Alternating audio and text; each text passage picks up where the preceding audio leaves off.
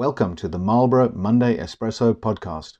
It's the 14th of March. We had a mixed week last week for markets. Events in Ukraine, a surge in commodity prices and inflation set the scene for markets last week. Today I'm joined by Scott Truter, our EM and Asia analyst. We'll get some insights from Scott on that region. There's quite a lot happening, so people may have missed some of the events happening in that region, particularly given the events in Ukraine, which are obviously terrible. So let's start with a quick look at the market moves last week. We saw the US lagging as well as Asia, and interesting news was that Europe had a strong outperformance. If we look at the Euro stocks, it was actually up 5.17%. We did see oil come off in the week. It was off about 5% on the week, and gold was up modestly, so it was up 1% in dollar terms.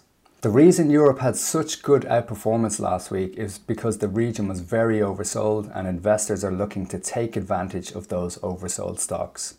So let's start off with a deep dive on Asia, and over to you, Scott. So what's happening in the region? How are markets performing?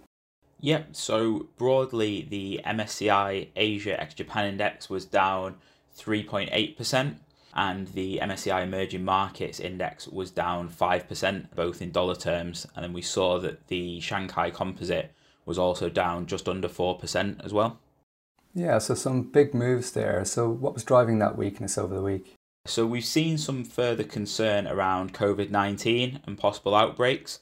So we've seen that China has placed 17.5 million residents of Shenzhen into lockdown for at least a week as they try to halt that. There's also been continued concern around the war in Ukraine, and that's put pressured prices in industrial metals and agricultural commodities. And there's also been the concerns around delisting of Chinese companies, the US ADRs.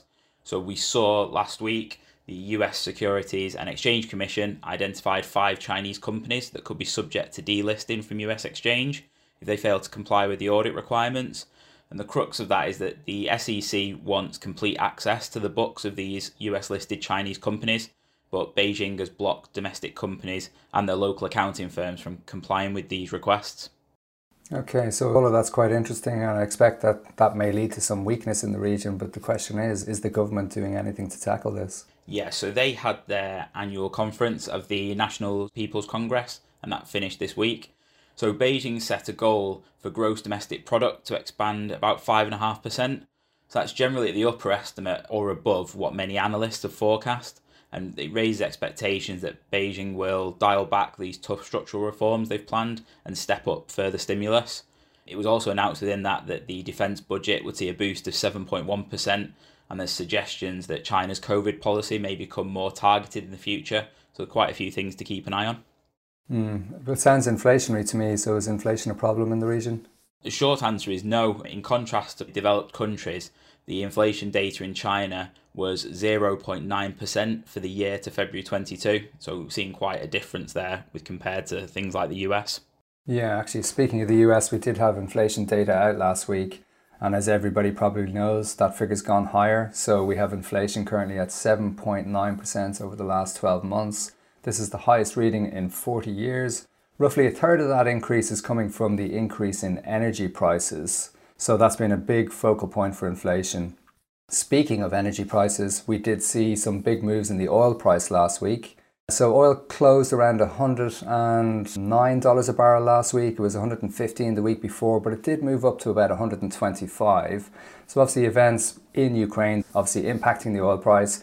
But what you did see was the United Arab Emirates came out and they indicated that they would look to increase production. They are part of OPEC, so that would obviously have to be discussed within that meeting. But that's why you saw oil come off about 5% for the week. Just a quick update on some ESG news.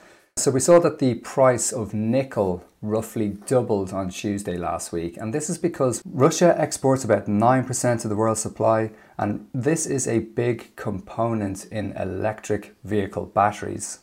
So you can see why that could impact supply chains from here. I think the key thing to take away here is that the transition to clean energy, it's not going to be seamless.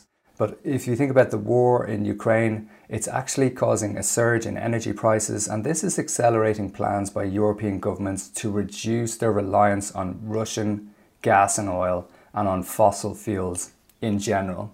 So let's take a quick look at the week ahead. So what we have is we've got a lot of central bank meetings. We've got the Bank of England meeting on Thursday. expecting maybe a 25 basis point increase there. We've got the Bank of Japan on Friday. Nothing expected there, but the big news will be the Fed. So after a lot of talk about raising rates, we're going to see that rate rise coming through on Wednesday, so 25 basis points. But the market's really going to focus on what the central bank has to say about the landscape going forward, given the events in Ukraine and the uncertainty around that. So I'd like to thank you all for listening today. So that's a thank you and goodbye from me, and thank you and goodbye from Scott. Thanks.